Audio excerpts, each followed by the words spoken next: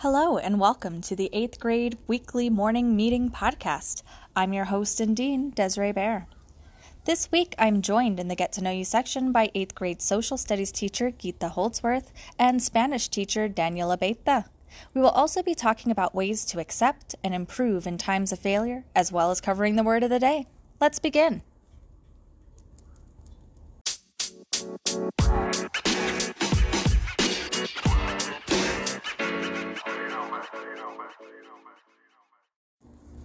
Last week, we talked about bridging the gap between caring for our physical selves and our psychological selves. We ventured into one of the big psychological injuries we face, failure. Today, we will be looking at failure in a positive light. I remember in 3rd grade, my teacher at the time had the class show multiplication facts by standing up one by one in front of the class. As each of us stood, she asked us a multiplication question. Very distinctly, I remember that I was asked what 8 times 7 is. Immediately, my mind blanked. I started to get sweaty palms, my heart raced, and I could not seem to find any air in the room. What did multiplication even mean again? As tears welled up in my eyes, I sat back down without saying anything. I remember this so distinctly because failure hurts, just like getting kicked in the shin would hurt. Now, I could have gone home and told myself I was bad at math or that I would never amount to anything, which I'll admit, both things I have told myself many times. But instead of accepting my failure, I made it my mission to be the multiplication extraordinaire. I wrote multiplication facts on Post-it notes and placed them all over my house so that I would be forced to practice these facts constantly. I'll admit, it was a dreadful process, but I did learn something great. I learned that failure is not the opposite of success, as many think it is. Failure, instead, is a part of the process of success. I have continued to fail throughout my life, and I know that I will continue to do so for the rest of my life as well. It's an inevitable part of being a human, and I am sure that each of you has failed before, and that each of you will fail again, many, many times. But that's great! I love that you're a failure. I love that I'm a failure. I love that we have the higher consciousness to be able to learn from and embrace our mistakes. But just by saying, oh, I can learn from this, doesn't just make failure easy. Oh no, it still hurts. But it hurts because our mind does something awesome in that it has a feedback loop. Just like we know not to touch a hot stove because we can imagine the harsh burning sensation on our hand, so we learn emotional responses by feeling emotional pain when we do something wrong. But just because it's wrong and just because it hurts is no reason to stop trying something. It just means we found a way to not do something. Our mind has these reactions as a way to teach us and to help us improve. The belief that you have the ability to improve is called the growth mindset. What are ways to develop a growth mindset? Well, I am so glad you asked because I have 25 growth mindset tools for you to add into your toolkit. Your first tool is to acknowledge and embrace imperfections. Hiding from your weakness means you'll never overcome them. Another way is to view challenges as opportunities. Having a growth mindset means relishing opportunities for self-improvement. Another way is to try different learning tactics. There's no one-size-fits-all model for learning. What works for one person may not work for you. And that's the beauty of our learning, that we have the ability to try things and find out what does work for us. You can also follow the research on brain plasticity. Yes, I said brain plasticity. That is a thing. The brain isn't fixed, it's a muscle, and it needs to be worked out. And just like the brain isn't fixed, your mind shouldn't be either. Another thing you can do is replace the word failing with the word learning. When you make a mistake or fall short of a goal, you haven't failed. You've learned. Another thing, and I find this one hard personally, is to stop seeking approval. When you prioritize approval over learning, you sacrifice your own potential for growth. You can also value the process over the end result.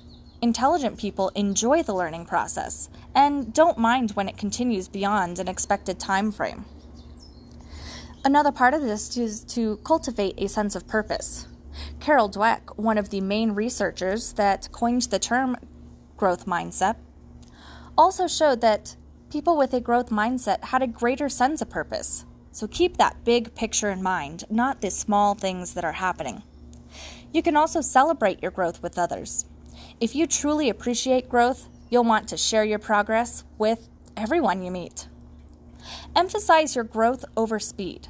Learning fast isn't the same as learning well. And learning well sometimes requires allowing that time for mistakes. You can also reward your actions, not your traits. Think about doing something smart, not just being smart. It's all in the actions and changing what you do. Redefine how you think of genius. This myth has been busted. Genius isn't natural. It requires hard work. Portray criticism as positive. Now, you don't have to use the term constructive criticism, but you do have to believe in the concept that criticism helps you improve. Disassociate improvement from failure. Stop assuming that room for improvement translates to failure. It just means you do have room for improvement, and that's awesome. You get to keep learning and keep trying. Another thing to do is to provide regular opportunities for reflection. You should reflect on your learning at least once a day.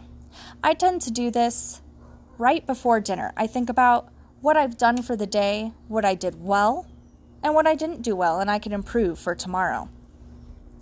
You should place effort before talent. Hard work should always be rewarded before inherent skill. And highlight the relationship between learning and brain training. The brain, like I mentioned before, is just like a muscle that needs to be worked out. So those math skills, that's just a workout. It's a dumbbell for your brain. That reading a novel and learning new words, just kettlebells for your brain. Now, cultivate determination and hard work. People with that extra bit of determination will be more likely to seek approval from themselves rather than from others. And wouldn't you feel much better if you liked yourself? I know I would. Abandon the image of naturally smart. Naturally smart sounds just about as believable as talking dogs. You won't achieve the image if you're not ready for the work. Another way is to start using the word yet. Carol Dweck, one of the main researchers in brain science, says that not yet has become one of her favorite phrases. Whenever you are struggling with a task, just tell yourself that you haven't mastered it yet. Learn from other people's mistakes. Now, it's not always wise to compare yourself to others, but it is important to realize that humans share the same weaknesses, and to look at those weaknesses that others have as your own, and to learn from them to make us all better. Make a new goal for every goal accomplished. You'll never be done learning. Just because your unit test is over doesn't mean you should stop being interested in a subject. Growth-minded people know how to constantly create new goals to keep themselves stimulated. Take risks in the company of others. Stop trying to save face all the time and just let yourself goof up now and then. It will make it easier to take risks in the future.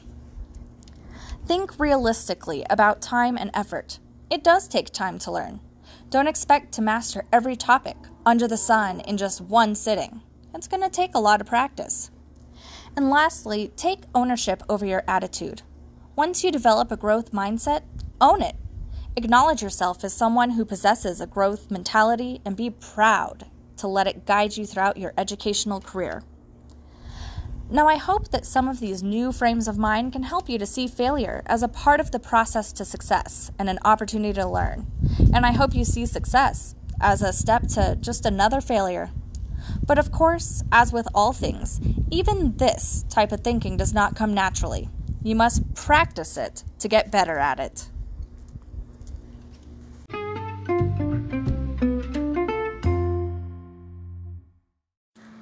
And now is my absolute favorite portion of this podcast, the Get to Know You section.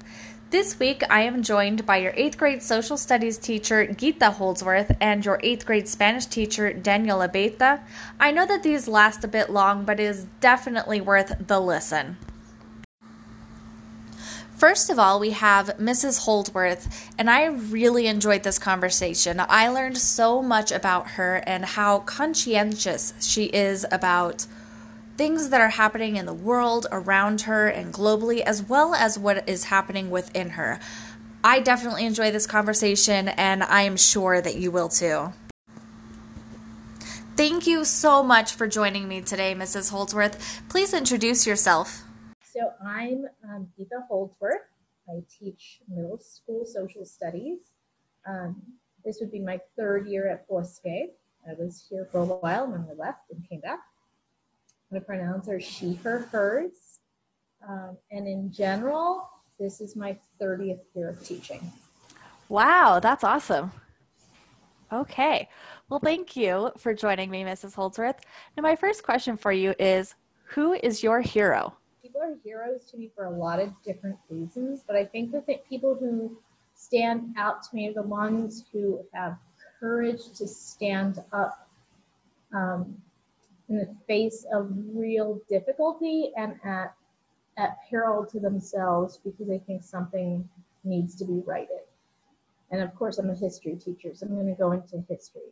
So people like Gandhi and Dr. King and Malcolm X and John Lewis are like the four names that come to mind. And anyone who's in my social studies class also knows the women who pioneered, the Black women who pioneered the NASA program, right? They made the Hidden Figures movie about them, but it's the fact that they did it anyway, and that's the important thing, is the anyway. Like, again, at great risk, in great adversity sometimes. And again, if you start delving into the lives of these heroes, they're not perfect, right? People like to tarnish them, and it gives some people great pleasure to go, yeah, but they weren't perfect. And it's like, that's why they're heroes, because they weren't perfect. They're human beings who did a great thing or a couple of great things. And I always find them inspirational because I don't have to be perfect to do the right thing. I absolutely love that. And I especially love that you mentioned the not having to be perfect, because it's true. No one is perfect, and you can still make an impact and stand up for what's right and what you believe in. Absolutely. Now, right away when you said Malcolm X, have you read the biography? Yes, it's actually one of my absolute favorite books, The Autobiography of Malcolm X. Yes. It is such a great book, and in fact, I'm going to have a total giveaway. The 8th graders are going to read it this year. Oh my goodness, I would love to reread it with them.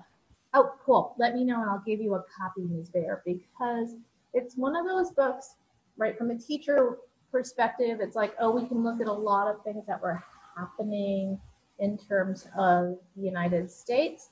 But the other reason why I think that's a critical book is because it gives voice.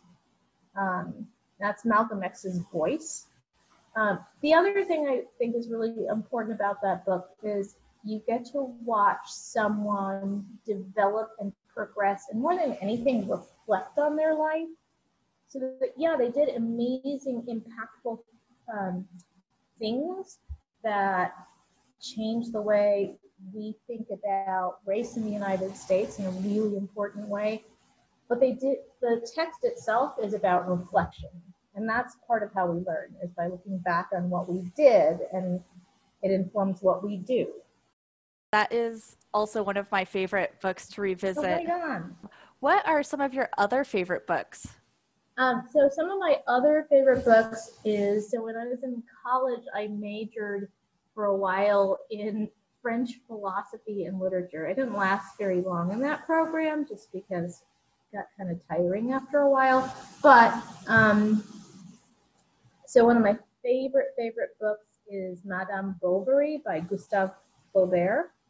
And it's a really simple book from the 19th century about a woman who is really dissatisfied with her life and makes a lot of poor choices, actually. It was considered a very scandalous text at the time. It's not very scandalous by modern standards. But again, I think I have a thing for flawed characters. I love that, because Not to say you're flawed, but we're all flawed. I love when you can see Yeah, yourself reflected in those characters. exactly. And that you can actually create great art from flaws. Absolutely. Yeah, right. It's like sometimes you can see that even flaws can be turned into something not just teachable, but really can be turned into something like appreciative. Absolutely, especially when you go back and reflect on those. I love that. Now, you did mention studying French philosophy. What Yeah. led you to that? So when I was in high school, I actually, like I always tell the kids this, I went to a school that actually was a lot like Bosque. Um, and so the language, because I grew up in New York, so the most common languages that got taught were French and Latin. So just because New York borders Canada. And so I took French for many, many, many, many years, and I studied French literature in high school. So it felt like a really normal thing to do when I went to college. And for about a year and a half, I threw myself into my French studies, and all I could think is, not my cup of tea anymore, not my thing. So I switched majors, but I still have a love for certain books in French. That's so fascinating. I love that you had those different influences of like the Canadian French culture coming in from where you grew up and how that influenced your life. Do you still speak French? Barely, barely, barely. I found myself on a student group to France a few years ago, and like somewhere from the recesses of my brain, I had enough French to get around. But everyone said, "Oh, you sound like my grandmother," and I was like, "Yeah," because I was studying 18th century French. So sorry. I can still read it, but not speak it.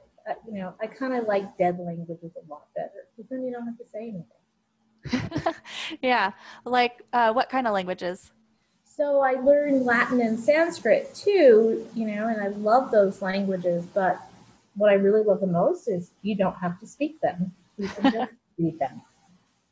Now, Sanskrit is fascinating.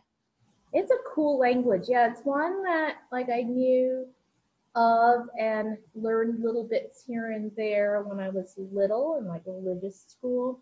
And my grandfather was a Sanskrit scholar, so it's in the family. Now, you mentioned, some of those influences of why you went to French philosophy, and then you also mentioned your grandfather, being a Sanskrit scholar. So it definitely seems that you have a lot going around you, and that tends to influence who you are, like many of us. Mm-hmm. Um, Now, what would you say maybe is one of your favorite family traditions? I would say, goodness, so my parents were immigrants from India, so a lot of the family traditions that we had were ones that they brought with them. Um, I think a huge one for me is, every fall we have Diwali, which is the festival of lights, and it's a Hindu festival. And my mother always made it a big deal because it was a big deal in my, especially in her house. So it's like new clothes and sweets and all kinds of different ways to celebrate. A lot of time for family, and so that's one that actually my daughters still do. We still do it at my house. That's fantastic. Looks like we have time for one more, and it's my absolute favorite question. All right. If you came with a warning label to warn those you have just met, what would your warning label say? I think my warning label would be I actually, it doesn't show up. I want to just give it a little caveat to students, but it's like my warning labels, I actually have a pretty short fuse. And the only place where it doesn't show up is in my classroom. I've worked on that for 30 years, but I actually, it's the one place where I can actually have patience. But you can ask my kids and my husband, as soon as I step off this campus, my patience goes out the window. My warning label would be like, careful, she bites. I love that. I also love that you're very conscious about where it shows up and that you've worked on it. Oh yeah. That's awesome. Well, thank you so much for joining me. This has been really great for me too. I don't think I normally would have had this opportunity to get to know all my colleagues and those I work with. So this has been really fun. Well, thank you so much, Ms. Bear. I've enjoyed this conversation. Joining us next is Spanish teacher Daniela Beta. In our conversation, we connected over our shared Hispanic cultures, and I really appreciated how Senora Beta is connected to family and the people around him. I enjoyed this conversation, learned a lot from it, and I am absolutely positive that you will as well. Thank you for joining us, Senora Beta. Please introduce yourself. Hello, my name is Daniel Abeta. My pronouns are he, him, his, and I've been teaching, this is my 4th year at Bosque School. How long have I been teaching in general? Let's see, this is my 4th year teaching middle schoolers. I taught 3 years of elementary school and then 2 years of high school. So about 9 years, I guess. It's gone by fast. Wow, so you've kind of taught all the ages. Yes, yeah, and actually I found a lot more commonalities than you would expect. They all like candy, they all like music, they all like competition and games.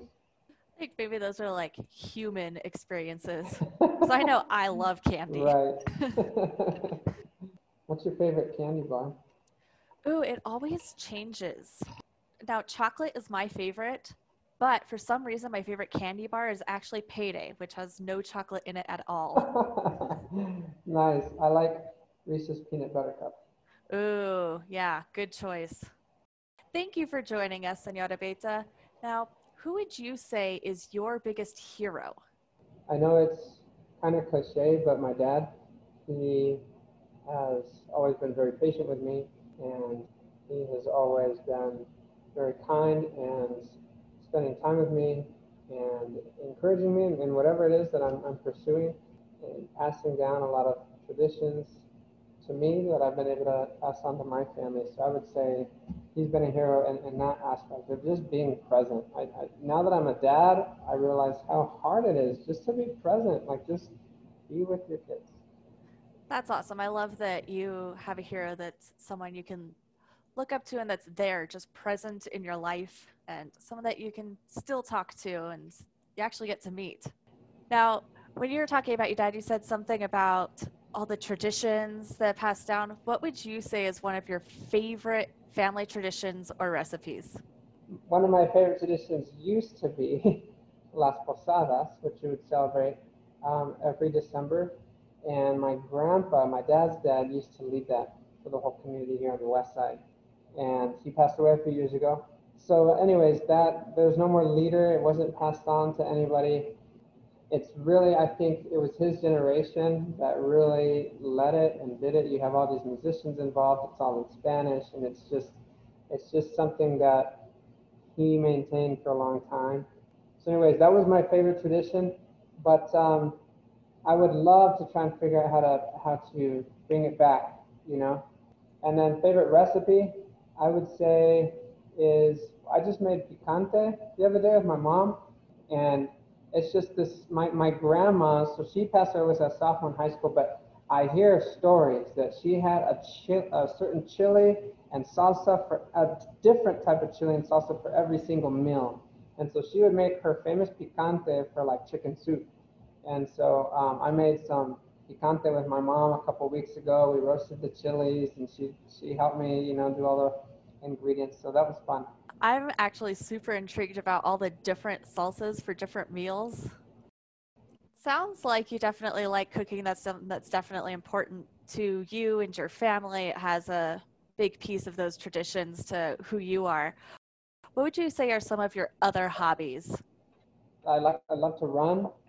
I go running every Wednesday with a buddy of mine at 6 a.m. I was just telling my advisors about that today, and we went for a little race. Like the last 300 meters, we just booked it, racing each other. Good for you. So I enjoy running. I enjoy reading. Love to read. I love camping, being outdoors. My son is really into puzzles, so I like puzzles. My son is really into Captain Underpants in Spanish, so guess what we're reading? Capitan Calzoncillos. Oh, I love those books. So yeah, and then my daughter Adelina, she's 2, and she really enjoys going on her scooter, and so we go to the park after dinner.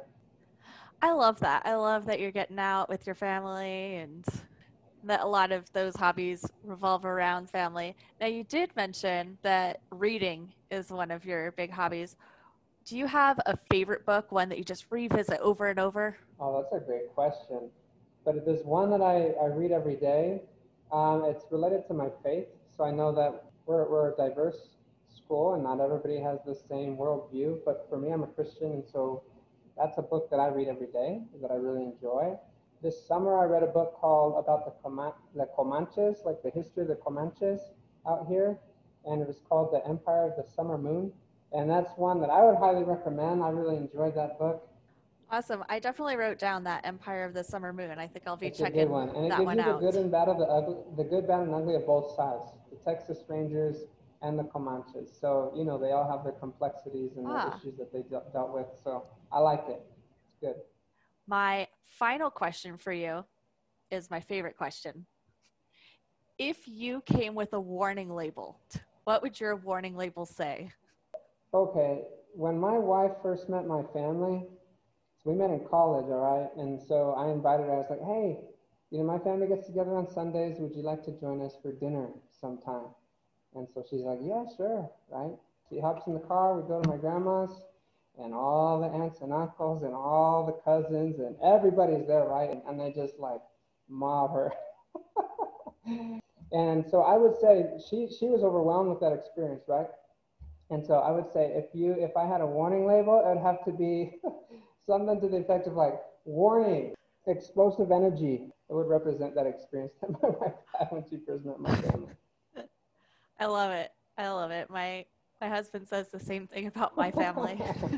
Awesome. I love that you're definitely a people person, and I love your own natural inquisitive nature. That's something that just spreads out to everyone that you meet and talk to. And I really love that about you. Thank you so much for taking the time, Senora Veta. I actually learned a lot about you too. So this is actually one of the coolest things. I get to learn about each of you too. Thank you for having me. Thank you for this podcast. Shout out to all the Bobcats out there listening. And yeah, let's go Bobcats. Have a great year. Whoop, whoop. All right. But really, yeah, thank you. This is awesome. Yeah, no problem. Thanks for the questions. Yeah. Off to another meeting, huh? Yep. I have my dean's meeting in a couple minutes, so. All right. Yeah. Well, hey, thanks for all you do. I'm so sorry about that email I sent out to the advisees and their parents. I was like, man, I should have just sent that out to the advisees. Oh, no worries. Rookie mistake. You're not the only one. There were the schedule. I have to check it like 3 times a day just to know what's happening and what's not happening. And yeah. All right. Well, take care. We'll talk to you soon. You too. Bye-bye. Bye.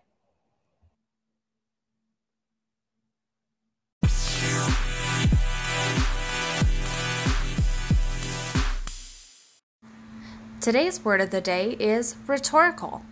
It is an adjective meaning of or relating to rhetoric. It is characterized by language that is elaborate, pretentious, insincere, or intellectually vacuous. Today is Letter Writing Day, and it is all about paying tribute to the age-old form of communication, letter writing. Letter Writing Day presents you with a great opportunity to reconnect with people that you may not have spoken to for quite some time now. It also helps you to think before you write.